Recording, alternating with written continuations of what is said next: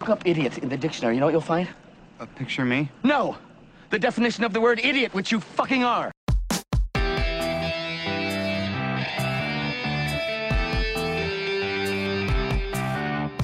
Hello, ladies and gentlemen, and welcome to I Do Movies Badly, a podcast exploration of my cinematic ignorance.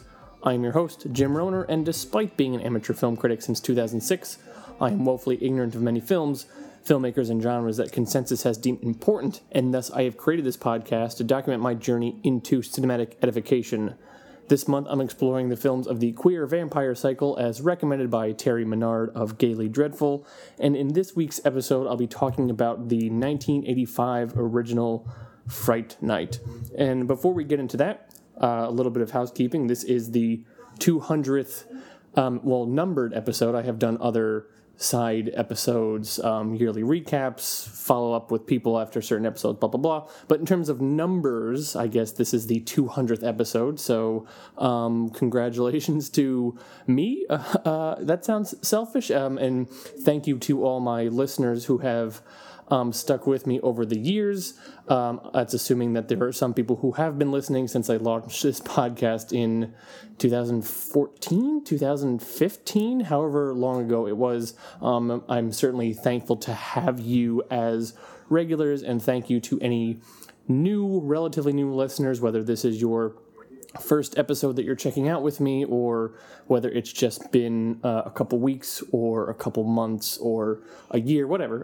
This is my 200th episode, so I was trying to plan something special, and by trying to plan something special, I mean I thought about it for a few minutes and then kind of forgot and just got busy with life, so I didn't have anything exciting or necessarily monumental that I was going to do for this, but it's 200, so hooray, balloons, streamers.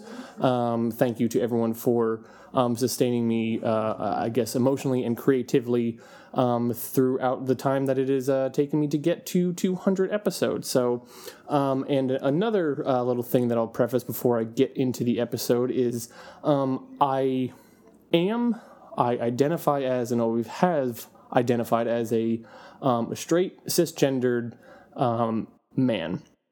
And so talking to Terry was a wonderful experience in regards to getting some insight and being edified on a different perspective and a different life experience, viewing the same things that I would view, but what a person takes away differently.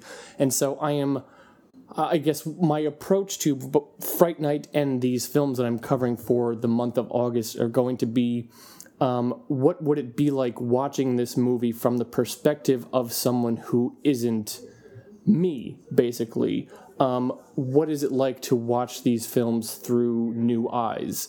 Maybe that is arrogant, or maybe that is sort of a standard, maybe that's a quintessential straight white guy thing to do, but I am trying to approach these movies through the lens of someone whose experience is not mine, has not been mine. And so because of that, I'm sure that I'm going to get it wrong sometimes, that I'm going to make some presumptions. I'm sure that I'm going to screw up and stumble a little bit because I am trying to understand an experience which is not my experience. So to those who don't identify as straight or cisgender, to those who saw this movie from the experience or from the perspective of the one that I'm trying to understand, I preemptively want to say thank you for your patience with me as I try to basically, see art from a different side of life, basically.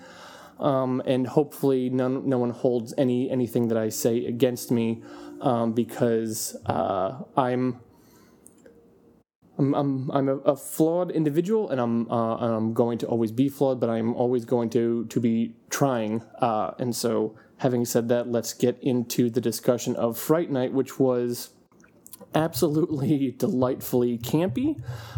It's funny how I've kind of struggled with camp in my life, in the sense of I camp, if overdone, I guess you could say, kind of starts getting into the territory of people saying it's so bad it's good, which I don't really adhere to. I tend to be more of a, no, it's so bad that it's bad. And so camp is a weird middle ground or gray area for that, where someone could be trying to make a serious movie, but it's kind of goofy, and I have trouble reconciling those two things sometimes. I must admit that. Horror comedy is one thing, but camp is different, because I think if done wrong, it's really wrong. And yet, if done right, it's sort of I'm not sure how to differentiate camp from horror comedy. Maybe they're the same thing, or maybe there's just a whole lot of overlap in the Venn diagram. But this one I found just a lot of fun, and I remember having, when I was talking with Terry about this theme and just this idea of a lot of these movies coming out of Reagan's America, and, how a lot of movies at that time were sort of wish fulfillment or escapism, or mainstream movies, I guess I could say. There was just this general attitude of the mainstream American public of, we want to feel good, we want to, celebrate how awesome we are and how awesome life is and all that kind of stuff. So you get a lot of these, cheesy shoot-'em-up action movies, which are kind of shallow, but have a lot of visceral entertainment and a lot of kind of, superficial value to them. And yet I always want to be the kind of person that thinks, like, horror is different, though. Horror is trying to be subversive or transgressive. Horror is going to be the dark, the dark underbelly of this, and it's never going to be about escapism and that sort of thing. And yet, what's wrong with that? I think is the question that I ultimately started asking myself. Like, what's wrong with just trying to have fun? What's wrong with a horror movie also just trying to be about fun and escapism and just trying to not to indulge in this idea of life is, ostensibly really good, and America is wonderful, and let's delight in this, even if it's sort of an illusion. Like, let's delight and indulge in this idea of how wonderful life is, or how fun things can be. It's not necessarily inherently contradicting to be campy and to be fun, and also at the same time to be transgressive. And so I just found that this was a lot of fun. I mean, Roddy McDowall as Peter Vincent, who of course is named after, combining Peter Cushing and Vincent Price, you get Peter Vincent. The character of Evil Ed, who's kind of playing things really obnoxiously over the top. It seemed like there was always kind of a sidekick character that was doing that was either kind of you had a lot of fun with, or was really getting on your nerves the entire time. And also Chris Sarandon as Dandridge, as the vampire, as this charismatic, somewhat kind of flamboyant character, was a lot of fun. And I just kind of found myself laughing and having a good time with this movie, and just kind of appreciating how those two things can live together, how something can be a fun, entertaining joyride, but also kind of gnarly. The practical effects in this movie are really, really cool, which I didn't expect. And maybe that was my bad. I know Tom Holland is a horror veteran. I must admit I'm not intimately familiar with a lot of his stuff. I've actually never seen a Child's Play movie from beginning to end, but it was great. It was sort of everything that you would expect from an 80s movie, from the absurd fashion choices to just the obliviousness of suburbia as like a subtext, to just the carefree and oblivious characters that are indulging in this world. And then also, as is the case with a lot of horror franchises that rose to prominence in the 80s, you have a really interesting villain who you want to see succeed more than you want to see the main characters succeed, and that's really interesting. I know Terry and I had a conversation about, or part of our conversation was about where is the, not where, I guess, but director intent versus audience interpretation. What is the most important part? And we both settled on the idea of audience interpretation. And when it came to doing a little bit of research on Fright Night, I found that this is sort of a 6 of one, half a dozen of the other situation, because I have in the IMDb trivia, and I've tried to corroborate this, and I haven't been able to find it. But there's an IMDb trivia bit where Tom Holland says, you could say Evil Ed is the gay kid who was bullied. But I wasn't thinking that. I was thinking he's the kid who reads all those EC comic books. When commenting on the implied gay relationship between Jerry and Billy, he said, the stuff with Chris Sarandon and Jonathan Stark, that's me.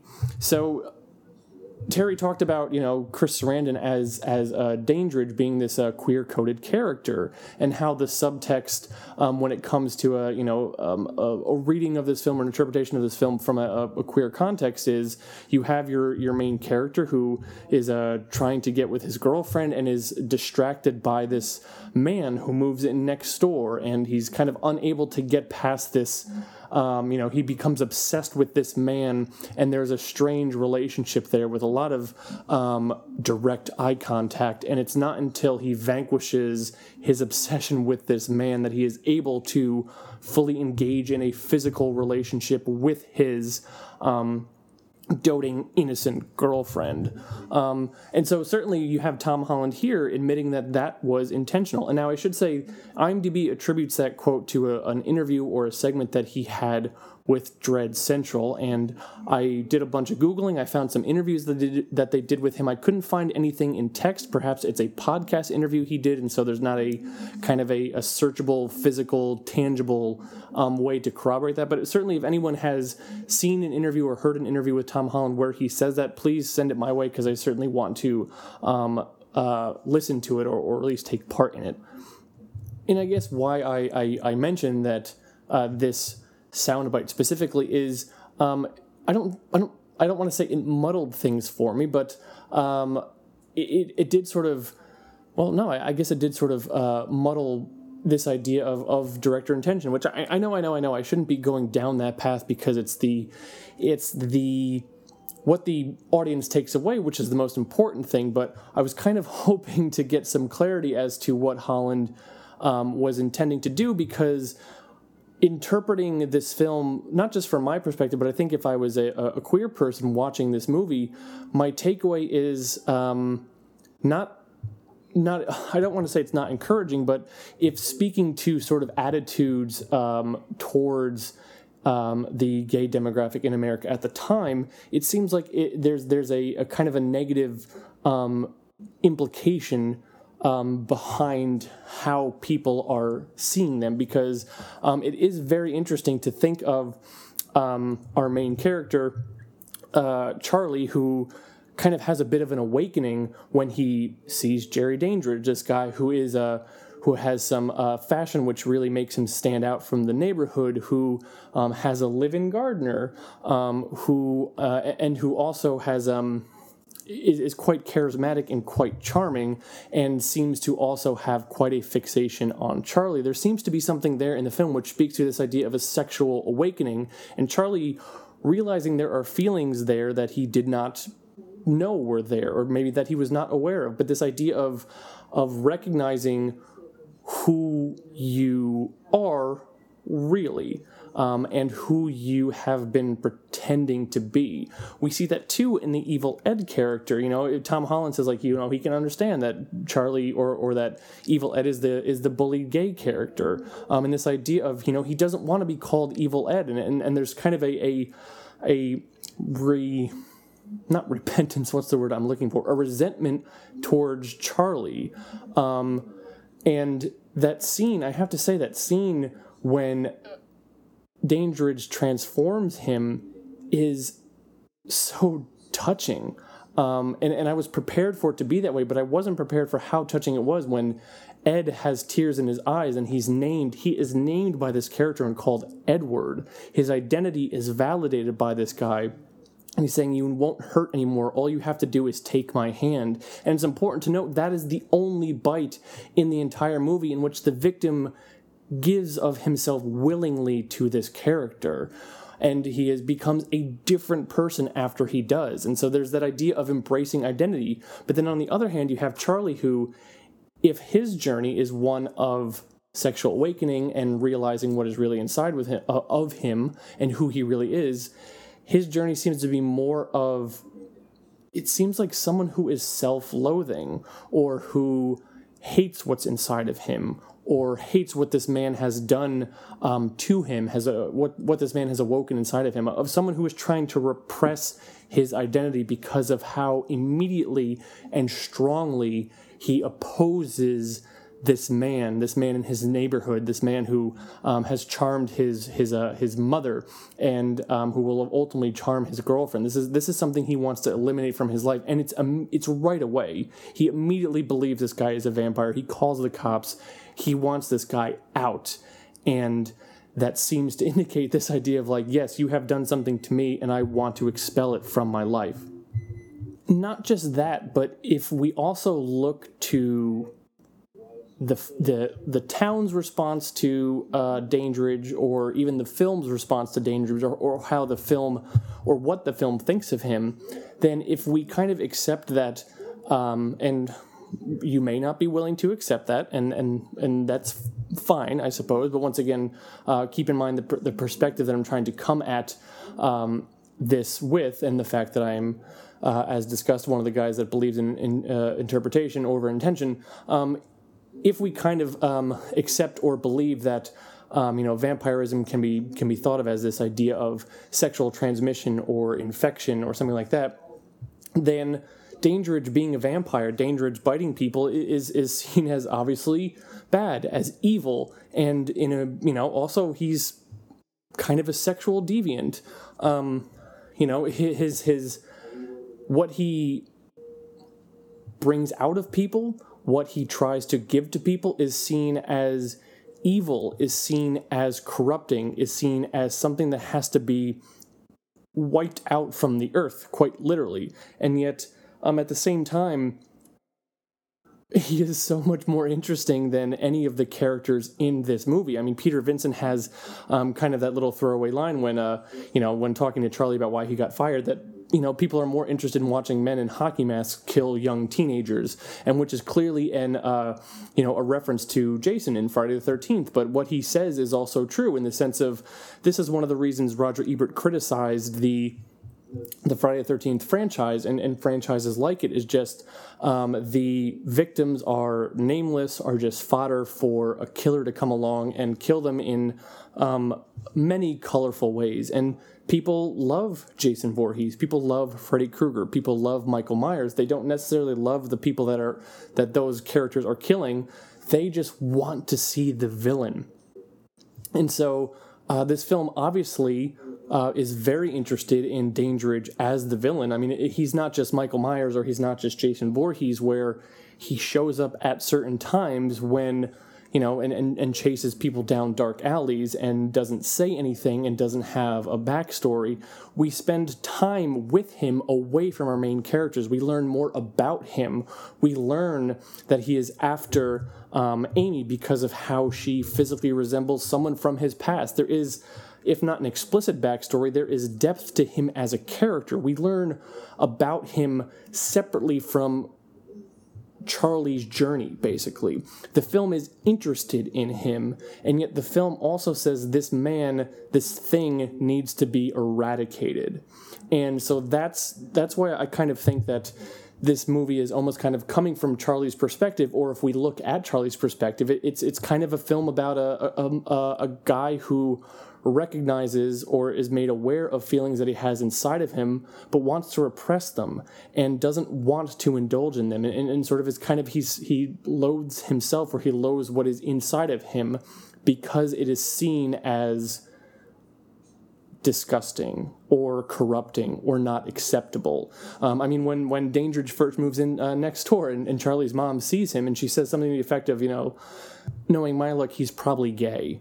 Which she kind of mourns for the fact of like, well, he's not going to date me, but also there's kind of a tone there in the sense of like, a gay guy, like this doesn't help me at all. This is not beneficial in any way, shape, or form, basically. And then of course they go through this whole journey, obviously, and people are killed, and then Dangeridge is killed, and Amy is saved, and there's all this kind of stuff. And there's a scene at the very end when Charlie is with his girlfriend, and he's finally able to consummate the relationship, and yet the camera moves over to the house next door where Dandridge used to dwell, and there's still kind of a fear, and then there's those glowing eyes, and we close on the voice of Evil Ed, saying like, "Oh, you're so cool, Brewster."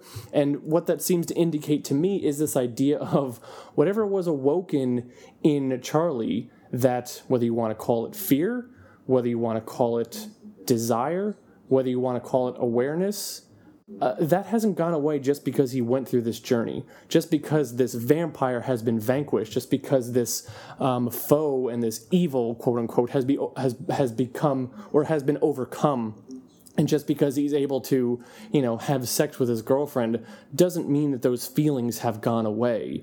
Just this idea of like, we're gonna be battling with a vampire for for all eternity, for the rest of our lives, is also kind of this idea of he's gonna be dealing with these feelings for the rest of his life too, just because physically that person is not there anymore, just because physically the man who has awoken these feelings inside of him isn't there anymore, doesn't mean that his feelings have gone. And he hates those feelings. He doesn't want those feelings to be there. He maybe recognized that feeling or those feelings in Evil Ed, or that he recognized that Evil Ed had them, and that's kind of why he spoke down to Evil Ed. That's why Evil Ed was kind of his peon in a way, and that's why Evil Ed was so willing to give himself to Dandridge. That's why he was so willing to take his hand. Once again, it's such a touching scene. Just seeing this guy who's very over the top and kind of, seems to use humor and sarcasm as a defense mechanism because he hates what people think of him, or maybe he hates himself too because of what society has thought of him. He sees a guy here in front of him who's saying, "I know what it's like to be an outsider. No one will ever make fun of you anymore.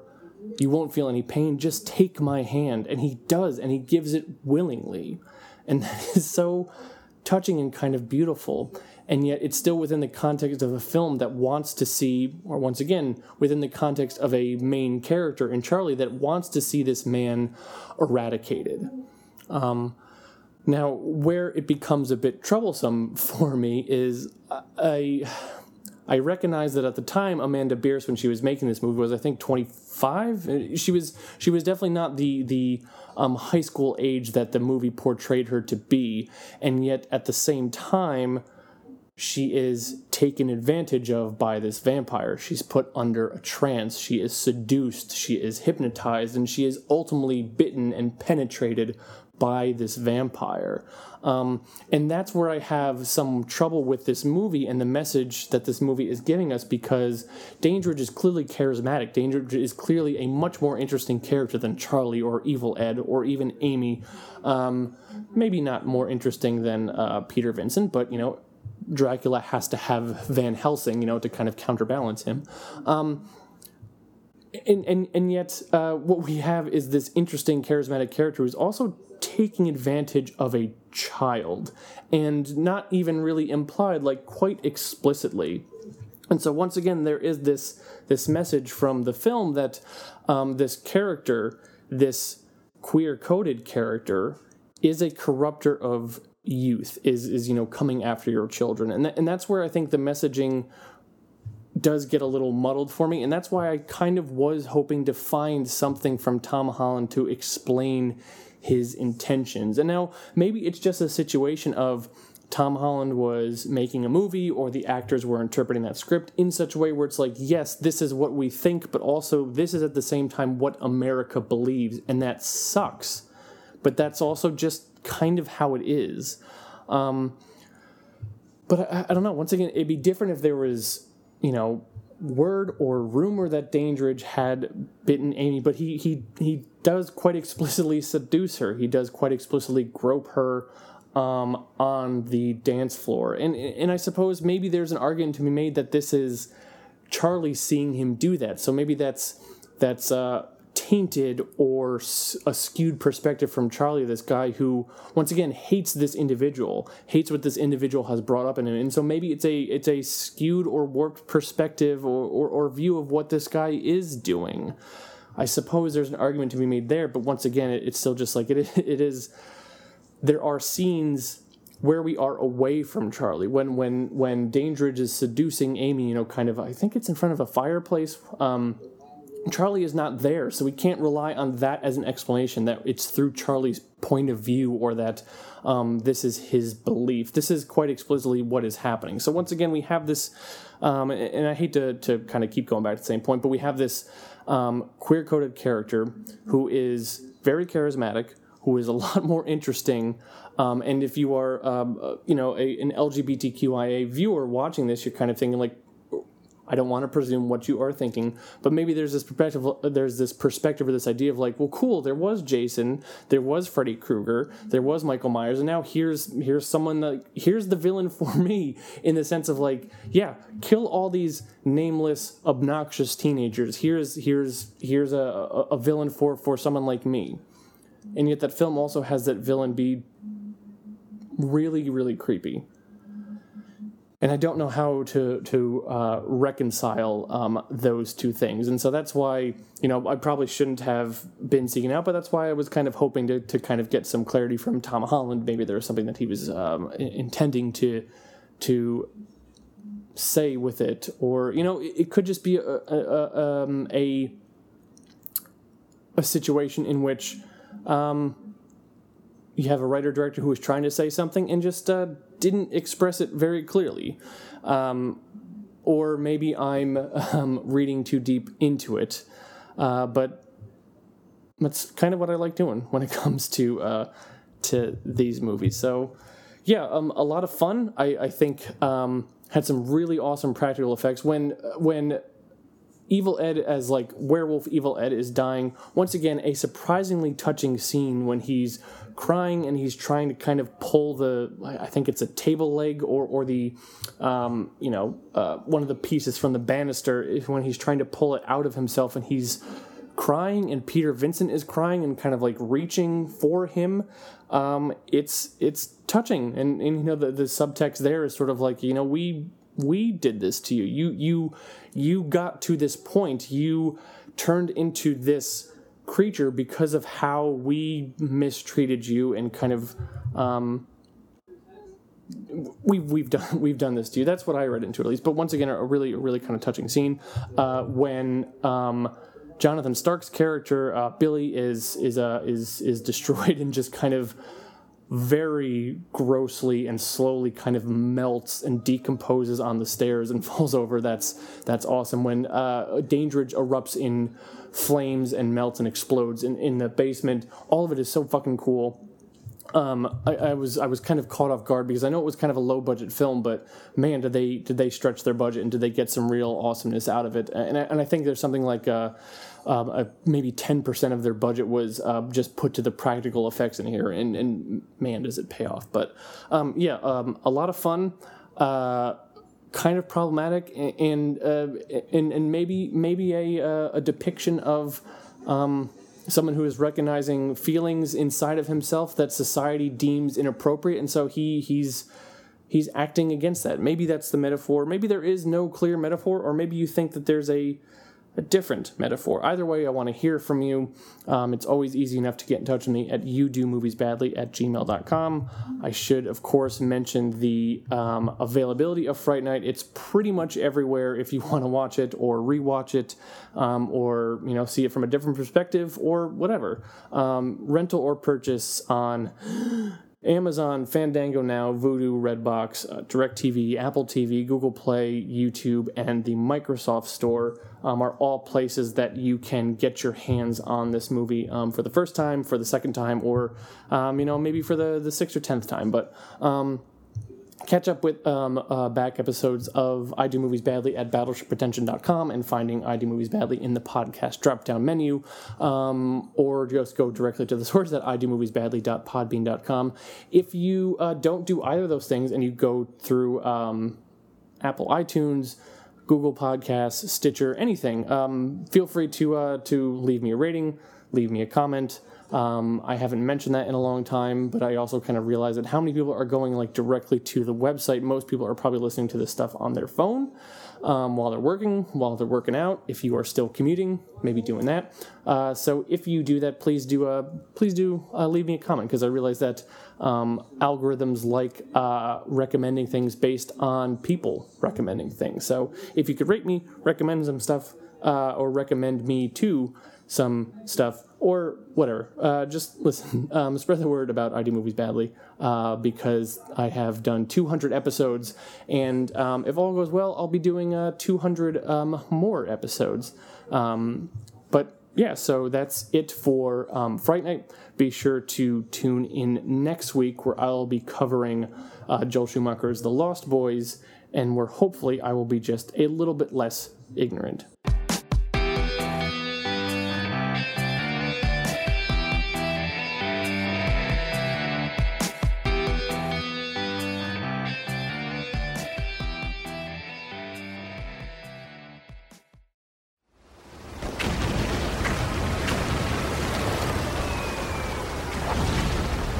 This program is a proud member of the Battleship Pretension Fleet.